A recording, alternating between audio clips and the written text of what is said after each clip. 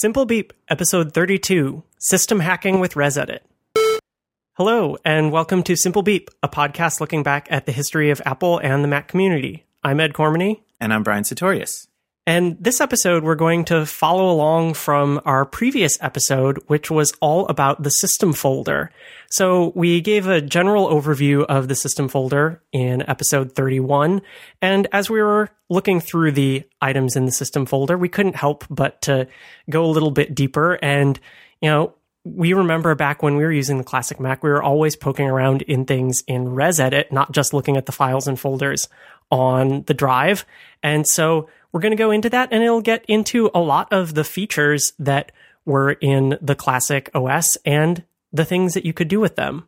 But before we go into that, of course, we have a little bit of follow-up. This is mostly a corrections and errata section from last episode. And usually I was expecting that we were going to get all of this like ATP level feedback from our listeners of all the tiny things that we got wrong in the episode, because as I was going through and doing show notes, I was hearing every single one of them. But we have a couple that we'll fess up to here.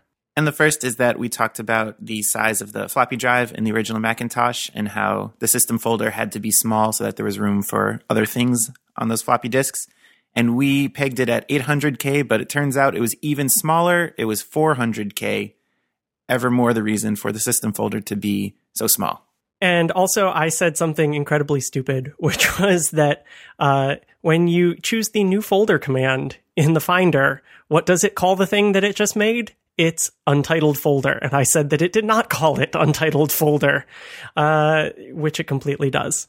I think my general point was that it said folder because we were talking about the word folder being spelled out. And that much was true, but it also has the word untitled.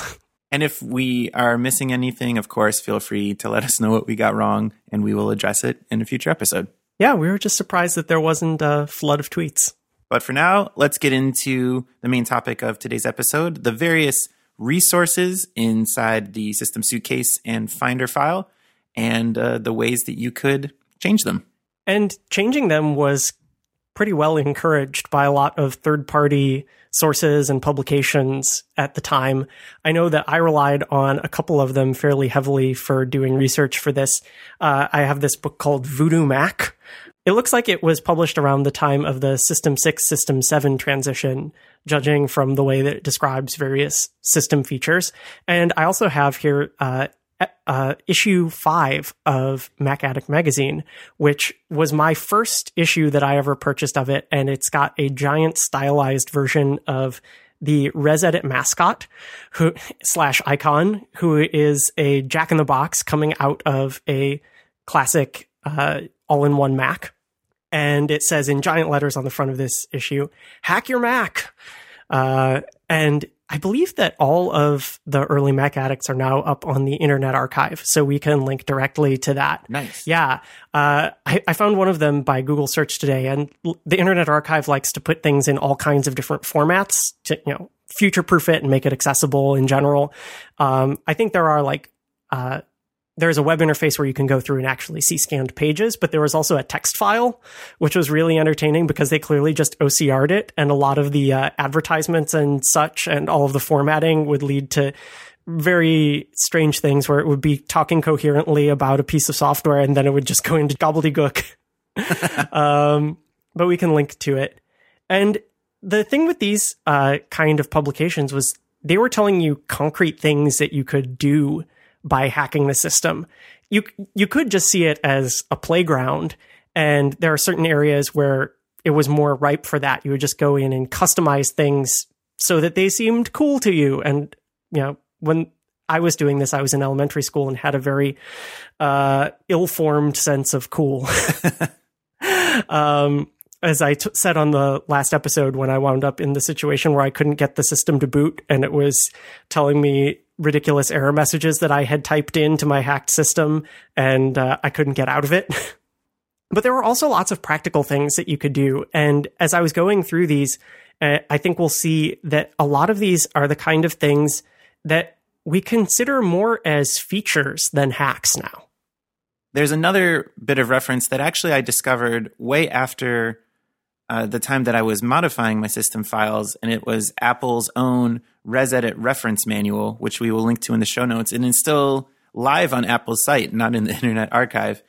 But I was referring to it as we were putting together notes for this episode, and it is very comprehensive. It's over 100 pages. Yeah. And as Ed pointed out in our Slack channel, there are probably 1,000 inside jokes or fun Easter eggy references in it. So it's not light reading, but if you have a hankering for the kind of nostalgia that we talk about on this show, there's probably something in this that'll make you laugh. It is almost light reading. I mean, I'm looking at a page of it right now where it introduces the bundle resource. That's BNDL. And the first sentence in the section is, to date, bundle resources have been mysterious, opaque, and difficult to learn about.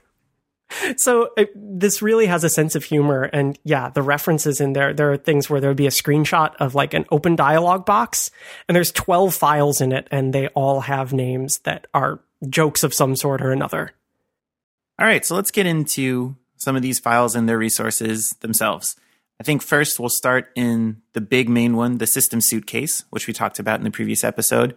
And I'll start by talking about the icons contained within. We've done episodes on icons. We've done episodes on kaleidoscope scheming. This is probably 90 to 95% of the customization I did on my system. We're just changing the icons, and whether they were icons for Finder windows, like your files and folders and different system pieces, or icons used in the interface itself. Maybe the Apple menu, certain dialog boxes or alerts, all use different icons. Most of the hacking and tinkering I was doing was in ResEdit's native icon editor. And in the system suitcase itself, there were a bunch of system level icons you could change. There were icons representing the different ports, like your serial ports, modem, printer, ADB. Of course, the system folder components, like the suitcase and Finder, the special folders we talked about, like Apple menu items and extensions. Some things that I'll call generics, like an extension or a control panel without a custom icon, an application or a document or a desk accessory. Or probably, most of all, a folder. Because you know that anytime that you create a new folder, which is called untitled folder, when you do that, you're going to get a folder with default icon, and that's controlled by the system. So maybe if you want to have a custom set of folder icons for applications or documents that you got from a third-party site or created yourself, but you want all of the new folders to match them, you would have to go in here and change that default or generic icon. I mean, you could do it just within the Finder, but that would mean that every time you created a new folder, you would have to go find that icon, give it the custom icon from the Get Info window, copy, paste, and that would get tedious. And also, if you got, say, a disk from another source, then the generic folder icons on there are also going to be determined by your system. So if you were, even if you were most meticulous about making sure that you pasted a custom icon on every single one of your new folders, somebody else's generic folders would still be messing up your fancy interface customization. And of course, there were other things that couldn't be customized through the Get Info window. For example, the trash. You know, if you get info on the trash, you can click on the icon, but you're not going to be able to paste in something new. And so we could go into ResEdit and we could open the system file, system suitcase, and customize to our heart's content. But there were some third-party applications apart from ResEdit that could do this. The ones that come to mind are obviously, for me, the ones from the Icon Factory. First, there was Icon Dropper, and then there was iControl, stylized like Apple's i products. And I was trying to remember what the difference was between them, and going through the Internet Archive for both product pages, I think the big differentiating factor, or one of the big differentiating factors, is that iControl, the later application, could also handle the trash specifically, and things that weren't just Get Info accessible. And also, you mentioned Kaleidoscope. I know that in the later versions of Kaleidoscope, a scheme could specify its own custom icons, including things like generic folders. And whatever kind of behind-the-scenes tricks Kaleidoscope had, which really did fall into the category of hacks, they were just bundled up nicely as a product. It had the ability that with the Kaleidoscope extension in Kaleidoscope 2, when you double clicked on a scheme, it would go through and it could on the fly implement those default folder icons on every single non-custom folder icon on your system, which was really kind of magic. And one final thing, if you're still interested in doing this today, the Icon Factory partnered with Panic to make a modern version of these applications called Candy Bar, which is not being actively maintained as we write this, and I think was last updated for Snow Leopard, but it would do a lot of the same things for all of the default icons in an OS X install. So if you're willing to try it, I believe if you go to Panic's blog. Yeah, I just pulled up the blog post now, and they did an update in 2012 for 10.8. Oh, okay. For Mountain Lion, and they said, here it is, we've updated it this far, and that's the end of the line. It is free and unsupported, so you can try it out. I have not personally tried it out in El Capitan, but you can give it a shot. So icon customization seems fairly straightforward. We've talked a lot about icon customization in the past, and the fact that it was just widespread and pervasive throughout the entire system. You were either going to be able to do it the simple way, or you could go in and do these additional tweaks to your icons. But there were other things in the System Suitcase that fell well outside of that realm of, oh, I can just customize this by hitting get info. And one of the things that's in there are menus. So there were actually resources that specified what all the different items were in menus in different applications and even in the system itself. So within the system itself, you have to think about this in terms of the fact that from the beginning of the Mac, the menu bar changes based on what the current application is. And so what are the menus that actually are just part of the system?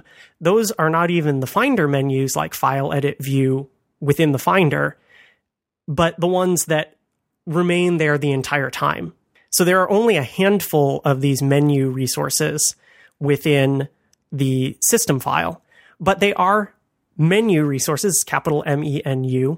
And in ResEdit, there is a nice GUI editor for this type of resource. It shows a representation of the menu as if it were dropped down, and you can select individual items, rename them, assign keyboard shortcuts if you wanted to. And I think even in later versions, customize colors, add separators, all kinds of things. So you could really do a lot with these resources. In the System Suitcase itself, there are a couple of special menus, and these are the menus that didn't have names. Part of the menu resource was the menu name. Just kind of jokingly, I'm looking at this issue of Mac Addict that's in front of me, and on the front, they have like a fake menu bar at the top, and it's got an Apple menu with sunglasses on. And then the menus across the top are File, Edith, View, Hi Mom, See Ya, and Check It Out. Because it was 1997. Edith. The ones in the system were mostly not named menus. The two ones that were important that were in here were the Application Switcher menu and the Balloon Help menu. And these had silly names. So I don't know what the reasoning behind this was. Presumably they are, again, inside references to people who worked on these features. So the application menu, its menu title in this resource is called Mara.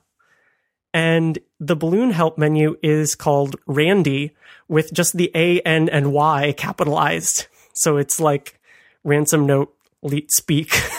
And I remember that when I would look at these menus in ResEdit, the Mora, the application menu, would always throw me off because the way it would show up in the ResEdit editor was reflecting the state of my system at that time. So it would obviously include ResEdit in the list of running applications. And if I had other things open, they would show up in that rendering of the menu as I was editing it. Oh, that's interesting. I don't get that. I just get blank underneath. But it does have one of these features that we'll see later on is where there are placeholders and variables within the menu. So the first item in Mora is hide $0. And so that caret symbol is what's saying this is going to be a placeholder. Like if you use regular expressions to deal with text now, depending on the place that you're using them, there's going to be some sort of convention to like get the first captured group and put that in the replace section of the regular expression. Like I do this a lot at work in Text Wrangler, and it's just \1, \2, \3 are the things. So you could capture bits of text and move them around. Here it's the same thing. So hide $0 is saying hide the current app. So some part of the system is going to supply that variable what the current app is. So yeah, there are these couple of menus in here, and there are some that I'm sure they serve some system purpose, but they're not exactly human readable. There's one that in my copy of the system that's called FS formats and appears to have no items in it. And there are a couple that appear to have neither a name nor any items in it. So who knows what those were exactly used for. This is the thing with looking inside the system file is there's a lot in there that's not human readable. Yeah. But there are these glimpses into different features that are human readable. And sometimes you just run up against a wall. That was kind of, I'm sure that if you were a serious developer, especially if you knew something about operating systems development or heck worked at Apple, that a lot of this would mean a lot more to you and you could manipulate it more directly. But there's sort of an entire unsaid documentation for how many of these resources work. And then there's the built into ResEdit tools and documentation that makes it easy to understand. Even if you don't really know exactly what it does, you might be able to figure it out. Another one that was fairly transparent and had little custom icons on the resource type. Again, another clue that would say, oh, you can actually manipulate this and see this and figure out what it means, were the various resources that controlled dialog boxes and alerts. So these were ALRT for alert, DLOG, which was short for dialogue. And those resources basically said, where on the screen is this dialog box going to appear? How big is it? And then a third type of resource, and this was kind of the way that these resources worked, is that frequently you would need to have 1, 2, 3 resources in combination to actually perform some action or achieve a desired effect. And they would all need to have the same resource ID to be linked up in that way.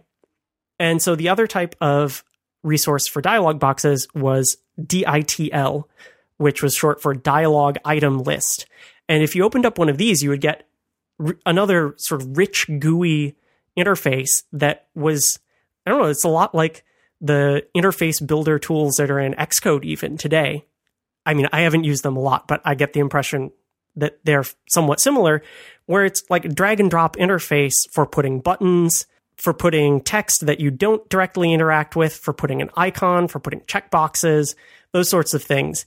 And so the easiest thing that you could do with these, if you wanted to modify them in some way, was to either just reorganize them or to go in and start changing the text in them.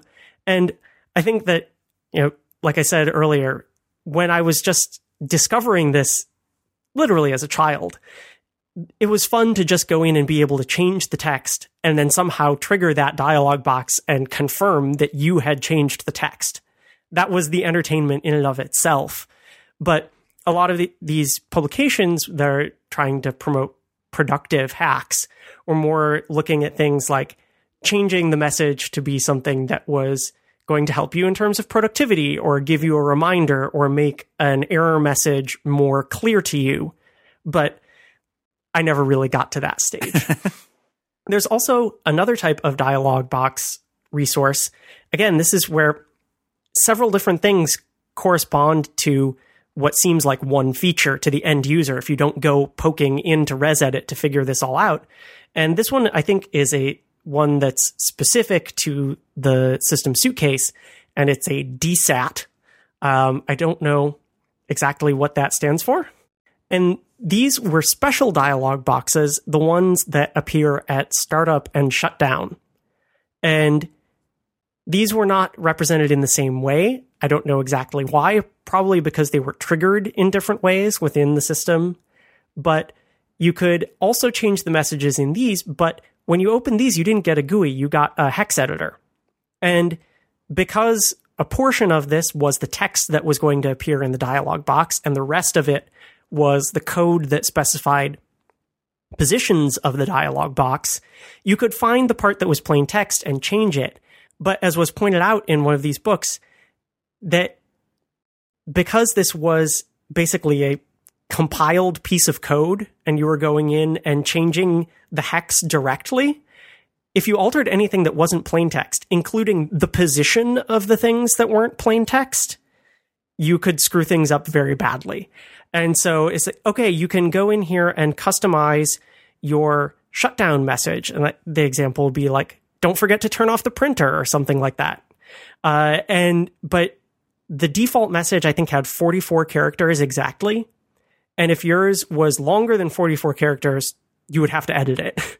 And if it was shorter than 44 characters, you had to pad it with spaces, because otherwise the resource would essentially be corrupt. And then you might not be able to start up or shut down at all. The Finder might crash, and then you would be in a very bad state. Of course, all of these, we talked in the previous episode about being able to copy the system folder around, being able to have multiple copies of things, blessing system folders and the like. And all of these say, make a backup copy, make a backup copy. And I think Voodoo Mac says, make Command D your friend. Just like go in there and just make 7 copies of the Finder and before you do anything. Yeah, I think ResEdit won't actually. Well, it will let you open the system suitcase itself, but it will throw a special warning. It's like, you should really be working on a backup. Are you sure you want to work on this live system suitcase? Yeah, I think in my version, it doesn't care at all about the system suitcase. Oh, man. But I tried to open the live Finder, and it just says, this file is in use by another application, i.e. the Finder, which is running right now. So you have to work on a copy of it. And of course, there was no time machine backups or anything like that to save your bacon if you made a change that you really needed to be able to revert. There was, in some cases, almost no way out. Like when I got stuck in that loop with the RAM disk that wouldn't start up and wouldn't shut down and wouldn't let me choose a different startup disk. And it's like, oh, but in that case, I was lucky. I did have a way out, which was literally just remove power from the RAM, and then it will find my regular startup disk. But you could really hose yourself pretty badly if you weren't careful about this. There were some other resources in the system suitcase that were maybe a friendlier way to edit the contents of a dialog box, or some other things that we'll talk about later, because they were plain text strings. They are the str and the str# resources. And these were basically resources for plain text strings, and they could be applied to a variety of different use cases. The ones in the system suitcase, I guess I should be specific because Ed and I are working on different classic systems. I'm on a 9.2, so maybe this explains some of the differences we're having. But a lot of these strings in my system suitcase were additional dialog box, alert dialog box text. And I was just, kind of going through looking for ones that I was familiar with. And there was one that I had never seen before, but I had to paste it here because it had a little bit of that Macintosh charm. And it's, for those curious, it's str resource negative 16,389.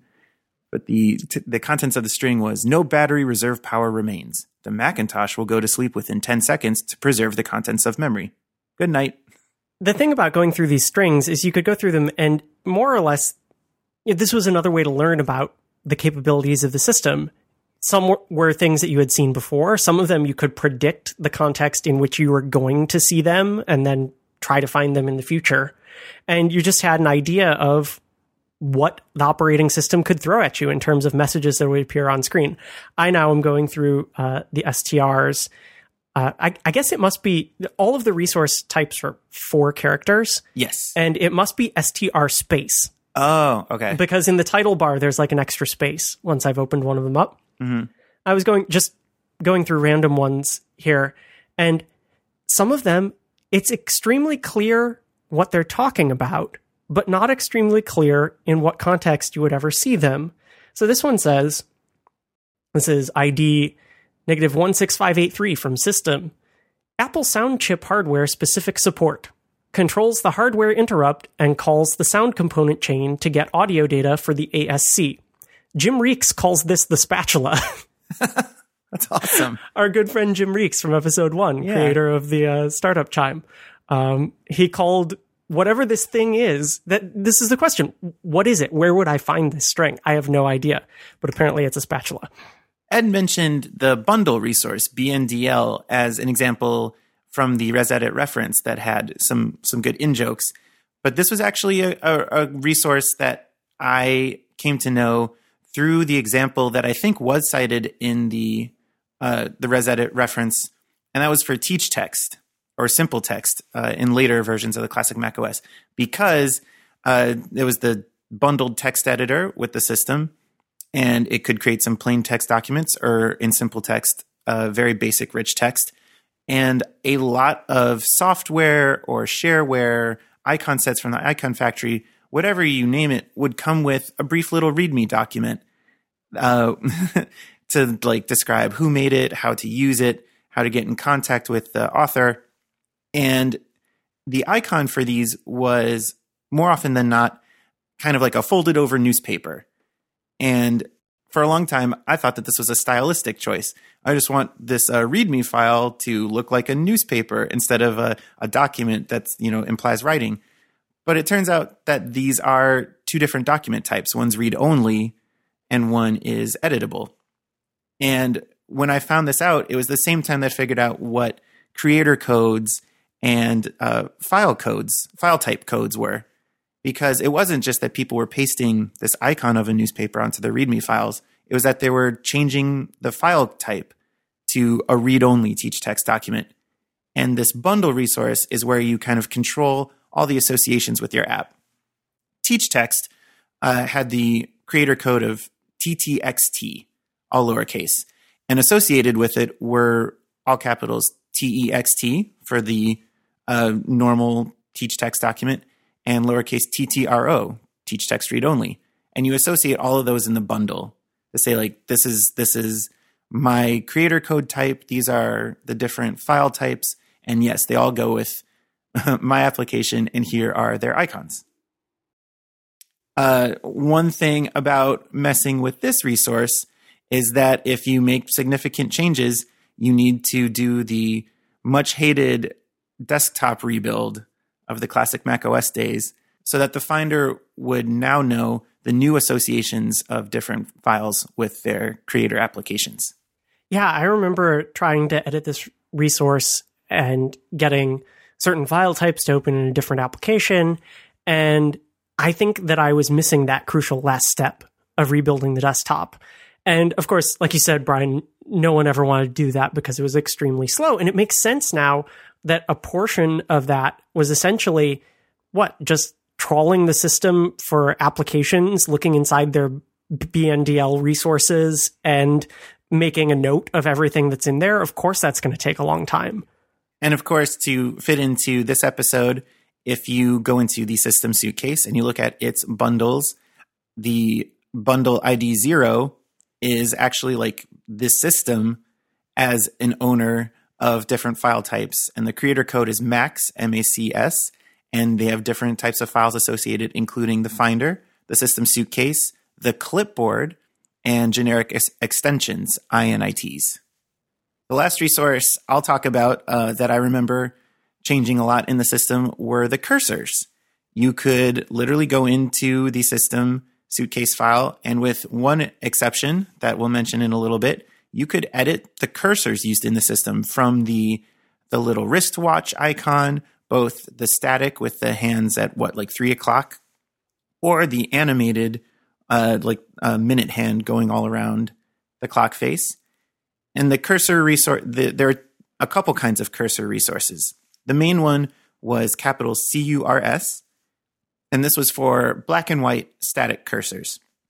They were 16 by 16, essentially little 16 by 16 black and white icons, with one crucial difference, and that was they had to have a hotspot, or the exact pixel that was the trigger of the mouse click. So we all know that the default cursor in macOS is the black arrow, and the very tip of the arrow is actually the point that is clicking when you click your mouse button or trackpad. It's fun to look at these default cursor resources to figure out where this hotspot is on other things. Like, for example, the I-beam, when you're selecting text, is not actually in the middle of the I-beam, but slightly above center. And on the static wristwatch, it's not in the very middle of the watch face, but at the edge of the watch face closest to the crown on the right side. I think I learned that one pretty quickly in the classic Mac, especially in OS 8. Once you had preemptive multitasking, you were going to actually be performing a lot of actions while the watch cursor was active. And so you needed to know exactly which part of it to click with. There were a couple other resource types. Lowercase CRSR was for color static cursors, 256 color, 16 by 16 icons. And the ACUR, a lowercase ACUR resource, which set up animated cursors. You told it how many frames the animation would be and gave it the ID numbers of each frame, which would be cursor resources. Right. So like a basic hack that you could do is you could modify the watch cursor, and maybe you would do something silly like make the hand run backwards. But that wouldn't mean that you would have to go in and modify all of those individual frames of animation. You could go into the ACUR resource and just swap the frames around. And I mentioned the standard arrow cursor, and I could have sworn that this was baked into a system resource somewhere, but in going back to research for this episode, I couldn't find it. It's nowhere to be found. The four very standard system cursors of the I-beam, the wristwatch, and two different crosses, one for like graphics manipulation and one for spreadsheet manipulation, are in the system suitcase file with IDs 1, 2, 3, and 4, and a bunch of other cursors like the frames of animation for the wristwatch or the black and white pinwheel have various negative ID numbers, leading me to think that somewhere there's a cursor resource ID 0 that must be the standard arrow. But yet to be found. I think that the standard arrow might have been encoded in ROM at some point. And I guess it makes sense. That's one of those things that you really don't want to mess around with. And it's kind of, I kind of think of the classic cursor, even now in the Retina era. It took me a little while to get used to the Retina arrow cursor because it had been 16 by 16 pixels, black and white forever, right? That was one of the few interface elements that did not change at all. Even today, if you buy a non-Retina Mac, which Apple sells, the cursor that you move around the screen with a mouse or trackpad to click on things is the exact same 16 by 16 pixels that it was on the original Macintosh. The only change is if you're on Retina, and then it's a little bit of a different design just to make it clean in the 2x pixel resource. But it makes sense then not to change it. And I remember in the 90s, in the heyday of the Mac versus Windows era, that the cursor was one of the kind of defining pieces of interface between the two, because the Mac had the black cursor with the white boundary, and Windows had the white cursor with the black boundary. Even that tiny little piece of user interface, it was like they were diametrically opposed to each other. So there was no way to go in and change that. And that's probably good. Then you couldn't do things like go in and prank someone by putting the hotspot of the cursor. Like in the tail or something. Yeah, in the tail, or like in the top right corner where there's actually no image at all.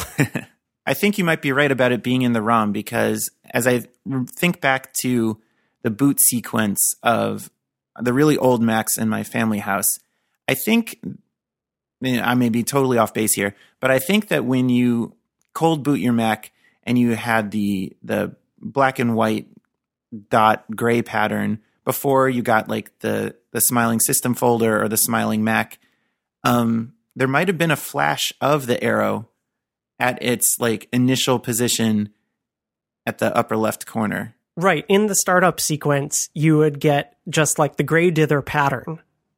Then you would get somewhere in there, you'd get the Happy Mac. And then at about the same time that the March of Extensions would begin, you would get the cursor. And so it's like the system is still loading. The Finder has not even thought about loading yet. And you had the cursor and you could move it around the screen. And that was, an indication that you weren't hard frozen on startup or something. And if you had a bad extension conflict, you could get, I remember doing this to diagnose extension conflicts is you would start up the Mac and then you would just move the cursor in small circles as the extensions were going. And at some point it would freeze. You'd be like, it's somewhere in the queues. Right. But, you would think like, okay, it was a long time after that last one on the bottom loaded. And I know where it is. Yeah, it's Q. And so it has to be somewhere between, R and T because there were no other extensions that showed images between there and there. Those of us who didn't have Conflict Catcher. Let's move on to another resource type. This one is interesting because it's one of those resource types that behaves as a resource, but then also behaves in unique ways, especially in the system, and it's sounds. So one of the ways that you could interact with the system just in the GUI, just within the Finder, is you could open up the system suitcase in System 7, and you could see its, quote, contents. But all you would see were keyboard layouts and sounds. And those sounds are the System 7 sound file type. And you could drag those anywhere that you wanted to, copy them out of the system, put new sounds into the system. And all these sounds were basically just files with a resource fork. They typically had just one sound resource in them, SND space, I guess. And they were of type SFIL, sound file, and their creator was MOVR. And if you had one of these files, if you double-clicked it in the Finder, didn't open an application, it just played the sound resource that was contained within it. And so these sound resources, some of them were baked into the system file themselves, and then some were in these other quasi-files that lived within inside of it. I guess within the system file itself, within the system suitcase, if you opened that up in Resedit, all of the sound resources were copied into it because Resedit sees it as a file, not as a suitcase. But then if you did drag and drop take Indigo, for example, and drag it out of the system suitcase, all of a sudden, that's a file now. Really kind of an odd hybrid behavior in System 7. But the sounds were there, and you could add sounds this way, or in System 7, then it was very easy to add sounds, either just through the sound control panel or by creating your own System 7 sounds. And sometimes you wanted this. Sometimes you wanted to have a System 7 sound, and you could do this with any sound resource. So that was one of the advantages of this file format, was that you could take any sound resource and just encapsulate it in something that you could play in the Finder. We mentioned last episode, you could put them in startup items.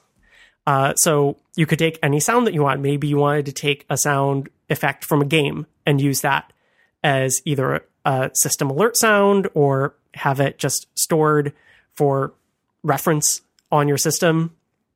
And you could take one, just create a new file in Resedit, save that sound resource in there, and then as long as you set the type and creator code properly, you would have it as the System 7 sound file. I wonder if this would work. If you copied the sound resource from the game and pasted it into your system suitcase, the live one, and saved, would it create the file within the suitcase in the Finder?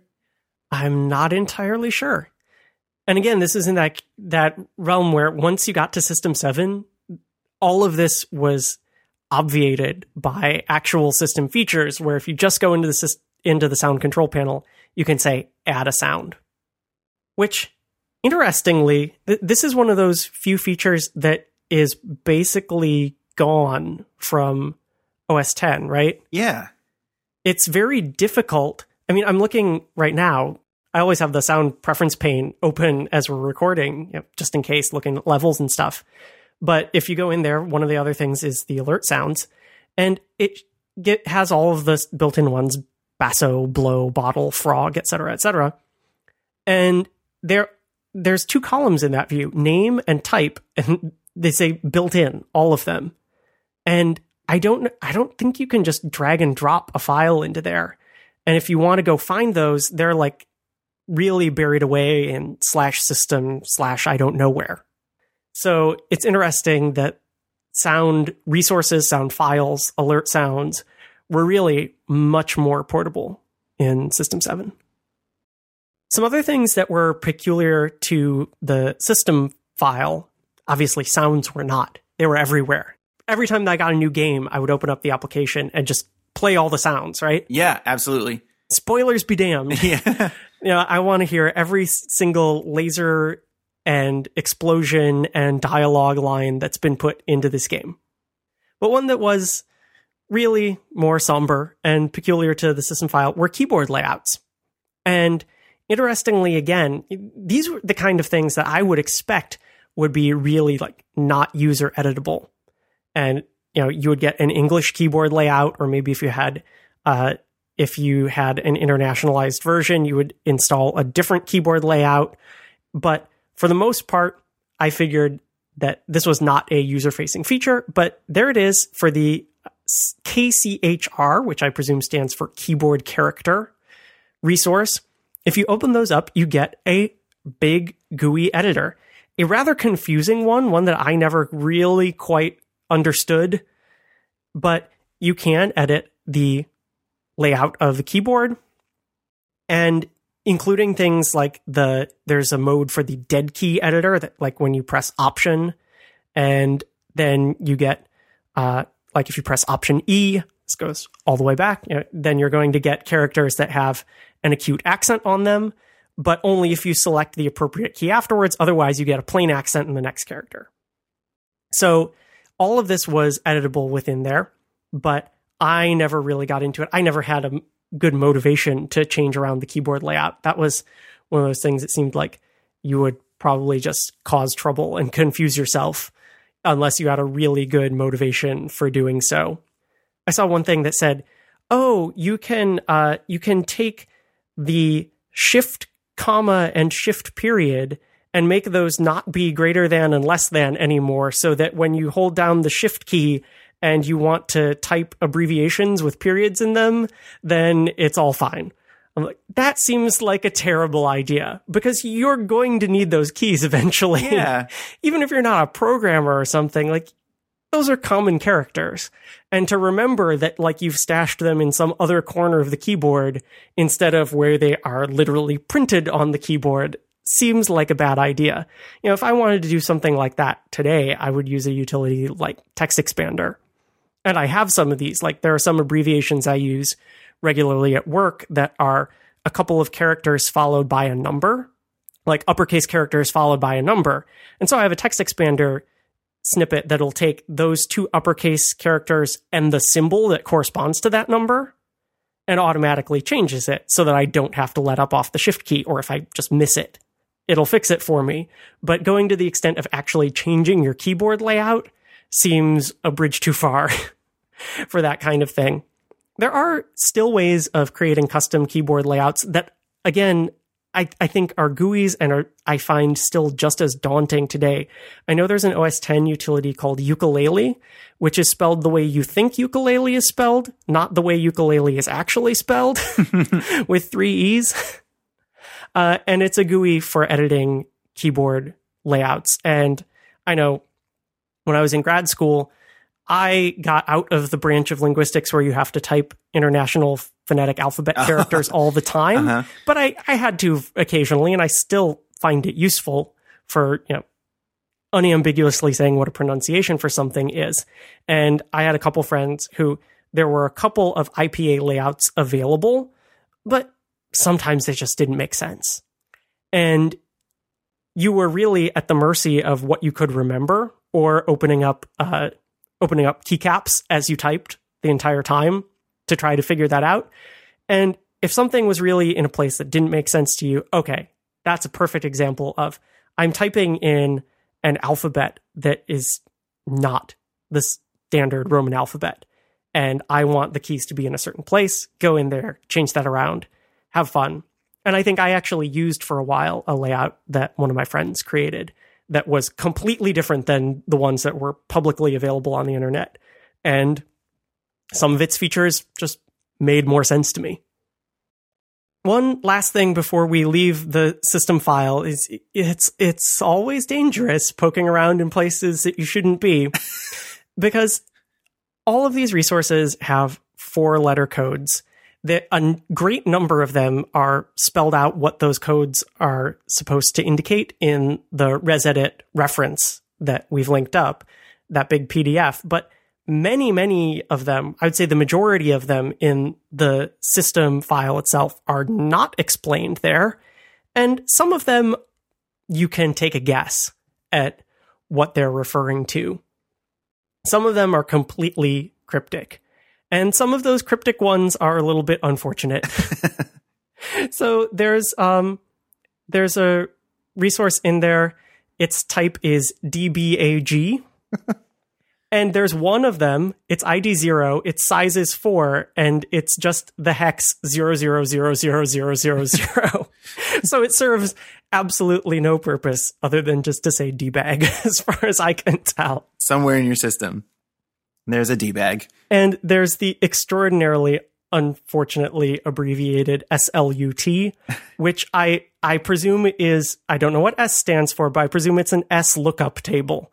But that was a little bit jarring to me. That one actually has some data in it, so it's probably good for something. There's another layer to guessing what certain things are in ResEdit, because especially for the ones where ResEdit has its own custom GUI interface for editing them instead of dumping you straight into the hex, ResEdit will also usually have an icon for the resource type of this that helps you out.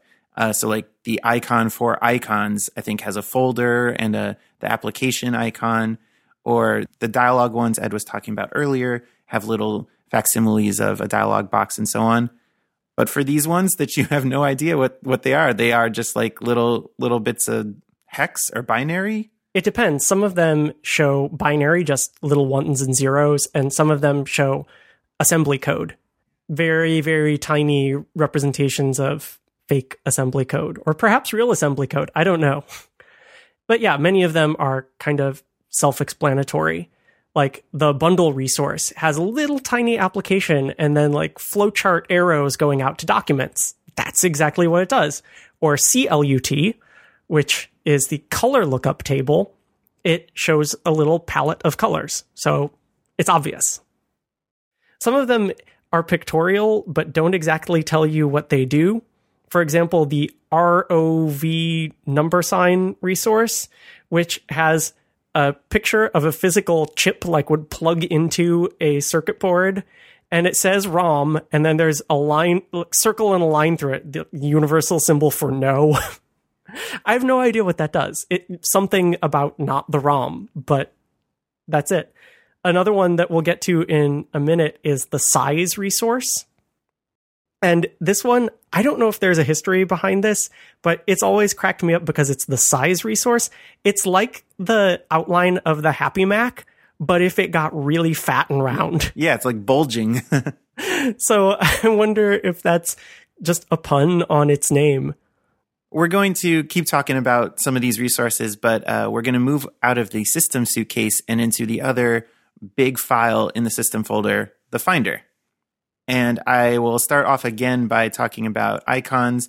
There are some Finder-specific icons, not like replacing system-level stuff like we were talking earlier, but especially in the version that I was looking at, again, in OS 9 territory, there are a lot of icons for printers because I think, what is it, like 7.5 or so was the arrival of desktop printing, where you could have like your printer queue as a volume essentially on your desktop.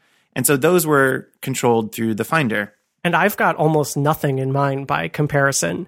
I've got the System 7 sound icon, the two font icons. What are they? The screen font and the TrueType fonts. One has a single A, one has three A's. The keyboard layout, the font suitcase, some kind of other generic suitcase that has a grid on it. I'm not sure what that's for.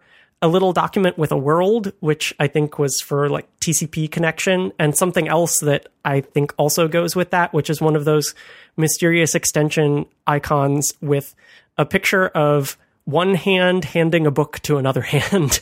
I think the suitcase with a grid on it might be related to desk accessories from the pre-System 7 days. That could be. But yeah, so there are a couple icons specific to things you will see in your respective version of the Finder in there to play around with as well.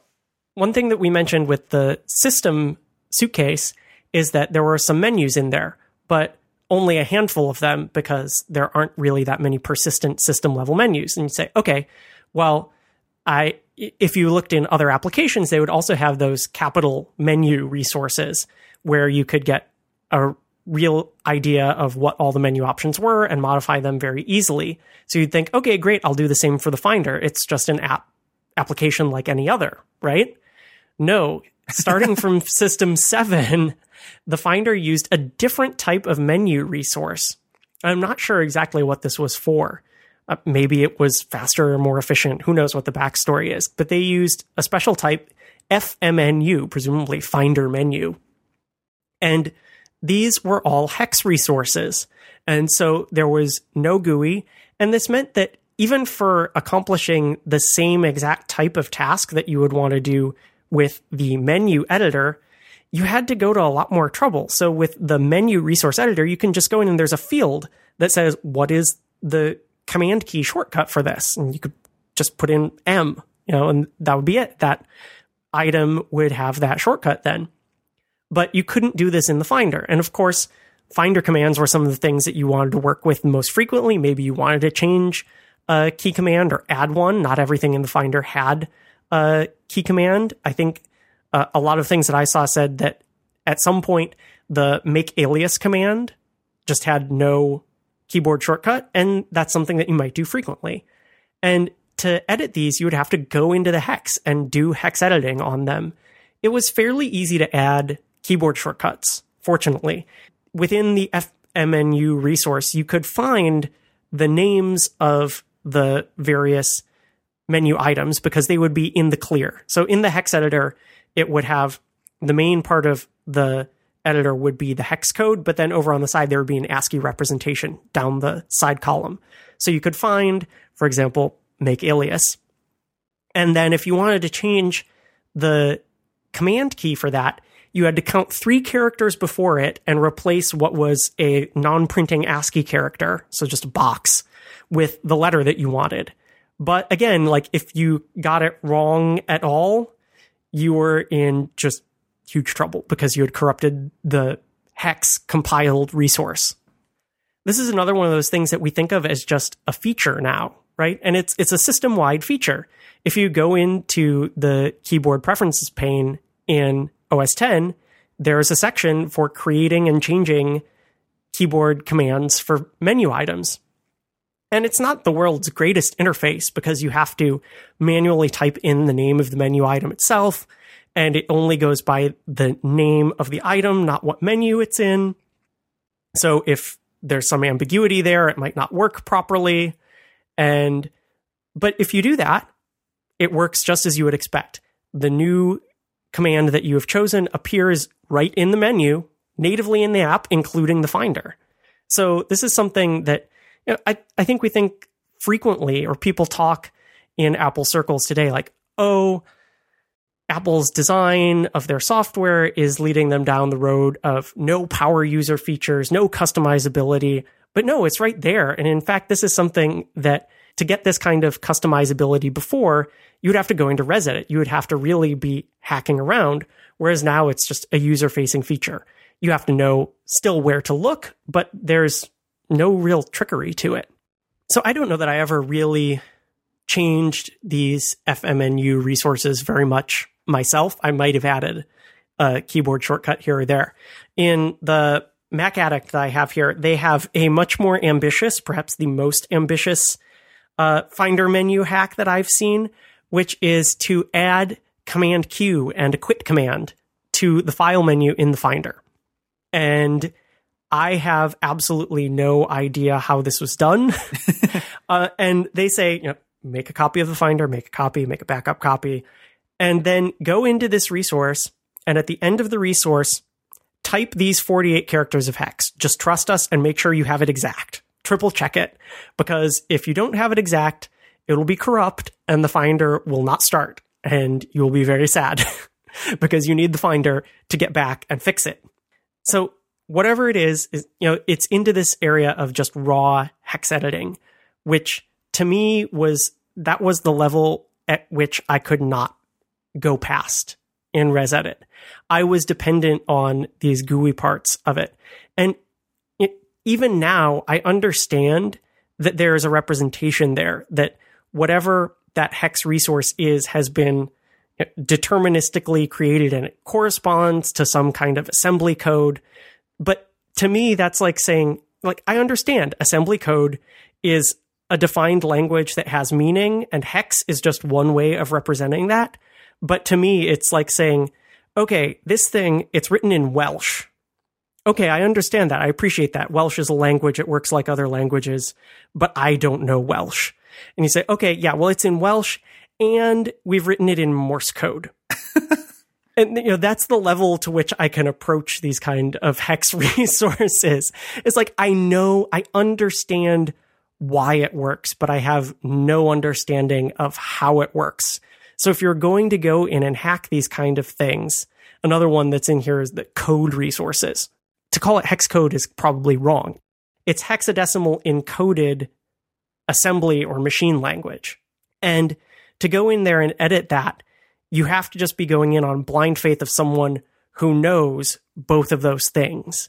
And it's even more so than like doing a defaults right command in OS X, because there, I'm going in and I'm changing some secret feature of the operating system, but a defaults right command is largely English. Like, it's interpretable, because even if the value or the attribute that you're changing is a little bit cryptic, you have a sense. Someone tells you, this defaults right command changes the interval at which Time Machine updates. And you're like, well, yes, I see that it says Time Machine here and there's a number there, right? Like it goes together very easily. So within these hex resources, the only thing that you could edit in that way where you could see in the ASCII representation plain text. One other of these hex hacks that I don't know that I ever tried, although I'm tempted to now, because it's slow as molasses in Basilisk, which is what I'm using to poke around in ResEdit, is there was a hack to remove the zooming effect, the zooming rectangles when you open a new window, especially in ResEdit. It's super slow in here. But they say, okay, you go into the Finder and you open up this code resource and trust us. Again, you have to really just change this extremely long string and cross your fingers. So that's interesting that there was this level of access to some of those deep features. I mean, I know that in OS X today, since Lion, there is a completely unremovable, there is no defaults right command zooming animation when you open and close Windows. There was a very upset part of John Syracuse's Lion review about this that we'll link to. And that's still there. We've just had to get used to it. Like, there's no equivalent of going in and even doing this kind of hex code hacking. And one thing about both of these suggested specific hacks that jumps out at me is that they were distributed in printed media, and like you said, it was very important that you got it right at a character basis, and capitalization even mattered. When we think about things like these, like passing around these defaults terminal commands, you just copy and paste them off a website. You don't have to worry about getting it right if you trust the publication it's coming from. And like I've heard stories of that I think were just a little before our time of magazines that would include little basic programs at the back. Or entire games. Like, here's an article in our magazine. It's 8 pages of basic code. Get typing. Yeah, type this yourself. Like, that was a way of distributing software. Yeah. And it's just, it's a whole nother era. Right, because I look at these 48 character hex string, and when I'm confronted with something like this, like maybe I have a password or something that I need to get from one place to another. And usually I have one password on all my devices, and that's very easy, but sometimes there's just there's an air gap for whatever reason. And I always look for the way of getting it from the one place to the other, even if that's like, okay, I need to copy this and I need to open this third-party utility that'll let me share my clipboard to the other device. Like, I would not even think of starting to type in 48 hex digits. But that was the way that you could do it. One other resource that we mentioned was the pudgy little size resource. And this one is interesting because this is another one of those resources that you didn't really have to deal with directly unless you were working with the Finder. Because the size resource was what would change the memory allocation of a given application. And for most applications, you would just go into the Get Info window. It would give you the minimum and suggested amounts, and you could put in a value. One reason that you would go to the size resource would be, I think you could use the size resource to either change the minimum or put in a value less than the minimum if you were feeling particularly adventurous, but that would probably lead to crashes. But one of the things that could happen is that the Finder itself could run out of memory, even though your system wasn't completely out of memory. But you could change the amount of memory allocated to the Finder with its own size resource. So if you went to the Finder in the Finder and got info on it, you wouldn't have the ability to change its memory allocation right there. I don't even know that it would necessarily appear as an application. Not just that it was grayed out, but just not even an option. So if you wanted to do this, it meant a trip to ResEdit. It meant making a copy of the Finder. Although, to be honest, this is one of those where if you're going to define the line, like, what am I willing to edit in place? This is probably fine, right? Yeah. I'm going in, I'm changing a parameter for the Finder. I guess if you put it too low and your Finder wouldn't ever launch, you might be in big trouble. But if you were increasing the amount of RAM given to the Finder, pretty much nothing could go wrong in that direction. Because again, you would do this for other applications. And with those applications, you wouldn't make an entire copy of the application. Of like escape velocity or something. Right, just to go in and change its size resource. Why would I need to make a copy of this? This is exactly the same as going to Get Info. It's like, why would I make a copy of the file to change its name in ResEdit, which you could do? Like, there's no reason for that because it's basically non-destructive. There's almost nothing that could go wrong, except there was always something that could go wrong. Famous last words. Well, and this was the reason that we had size resources, right? Was because every application said, I need to allocate this much memory and it needs to be a contiguous block. That was the whole reason that we had all of the third-party hacks in the first place, is that every application, including the system, including the Finder, said, this is my RAM from this byte to this byte. Everything in between is mine. So you could go in and directly manipulate someone else's RAM to perform some hack. But that also meant that when you were using the system, you needed the dreaded largest unused block to get a new application to launch. Because if you had 9 megs of RAM free, but they were in 4 and 5, and you needed 8, too bad. You needed 8 contiguous megabytes of RAM.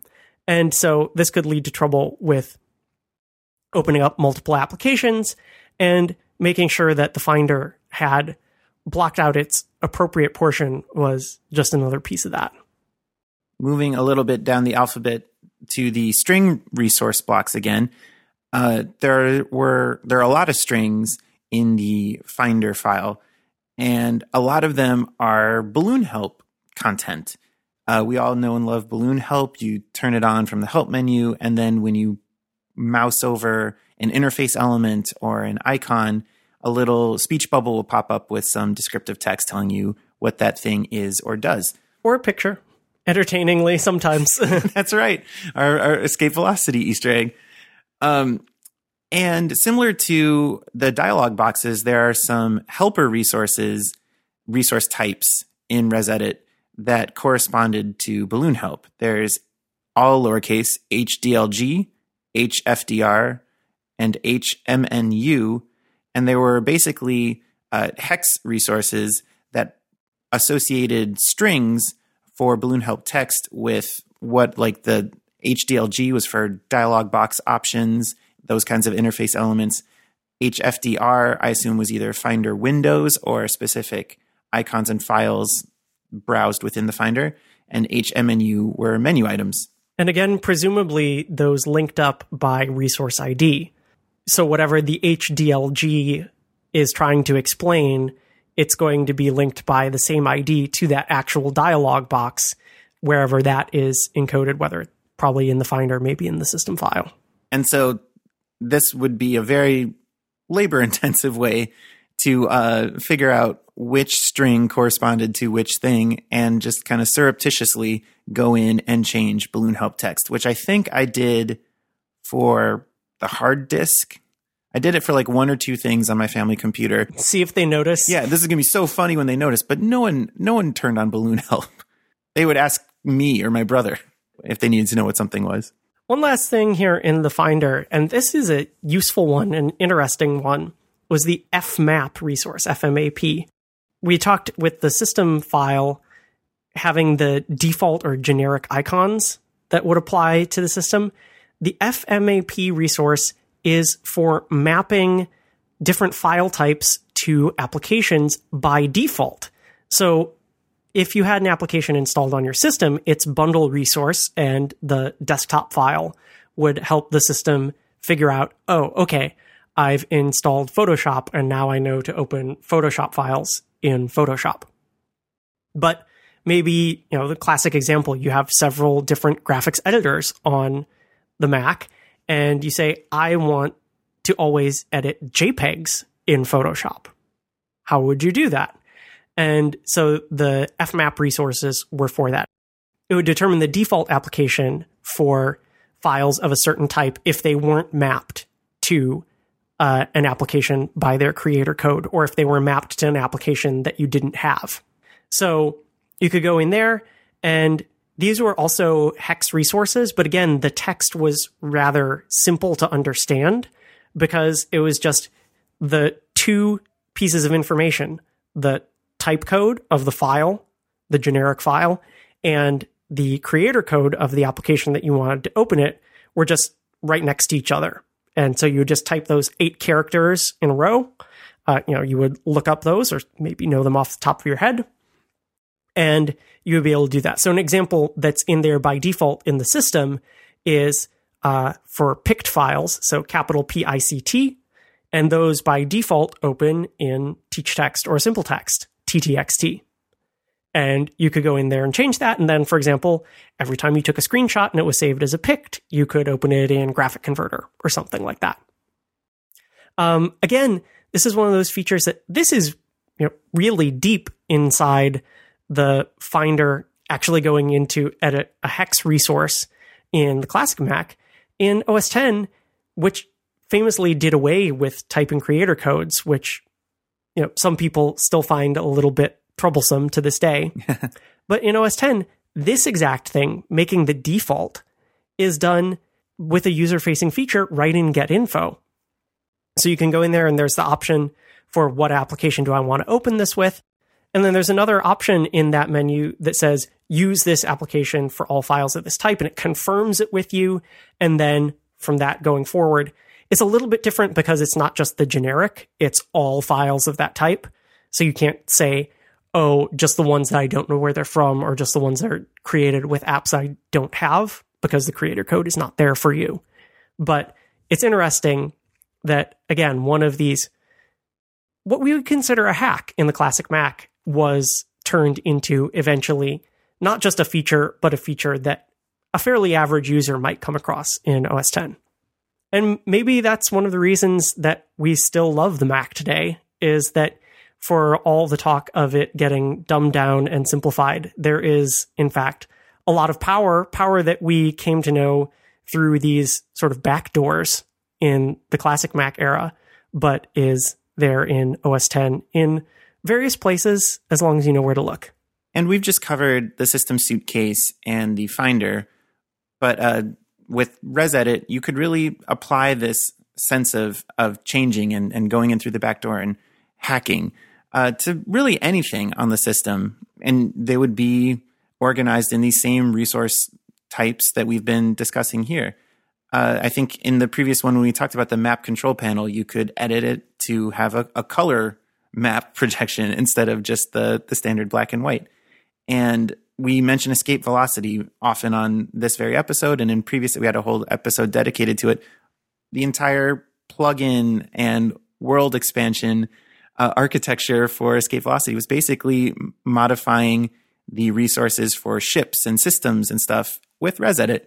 And so we've only mentioned 2 files here, but you could hack your way through the entire system and the third-party software that you installed. Yeah, those other third-party applications, a lot of them relied on one thing that we didn't talk about here, which is template resources in ResEdit. And that's an entire other topic. But one thing that was an extensible feature of ResEdit was that instead of forcing everyone to do that hex editing, you could create template resources. Again, I have no idea how, but this was how, like you said, Brian, in Escape Velocity, the plugin architecture, it was kind of paint by numbers. You could go in and as long as you had the right types of resources, resource was a flexible construct. You could put any kind of data in there and structure it any way that you wanted. And so you could have a resource type that was for ships, spaceships, and all of the fields in that resource type are information about spaceships instead of being information about menu items, for example. Like 2 completely different applications.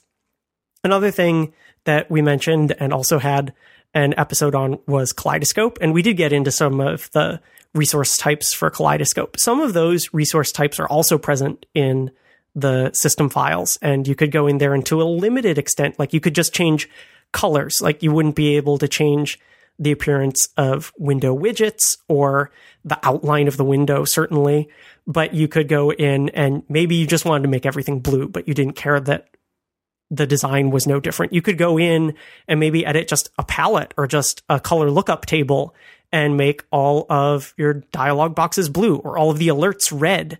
And that seems like something that's kind of remarkable, that it's just, it's like CSS now where you just make one change and it affects so many things. And like you could open up a web inspector today and change things on the fly. It's like, oh, I want that to be blue, but you're reading the New York Times. And you can do that kind of on the fly with more modern technologies. It was definitely not on the fly in the classic Mac. That was one of the reasons that there was that hack to put in Command Q in the Finder, was because every time that you made a change to see it, you needed to relaunch the Finder. Again, another feature that's kind of just right there in OS X.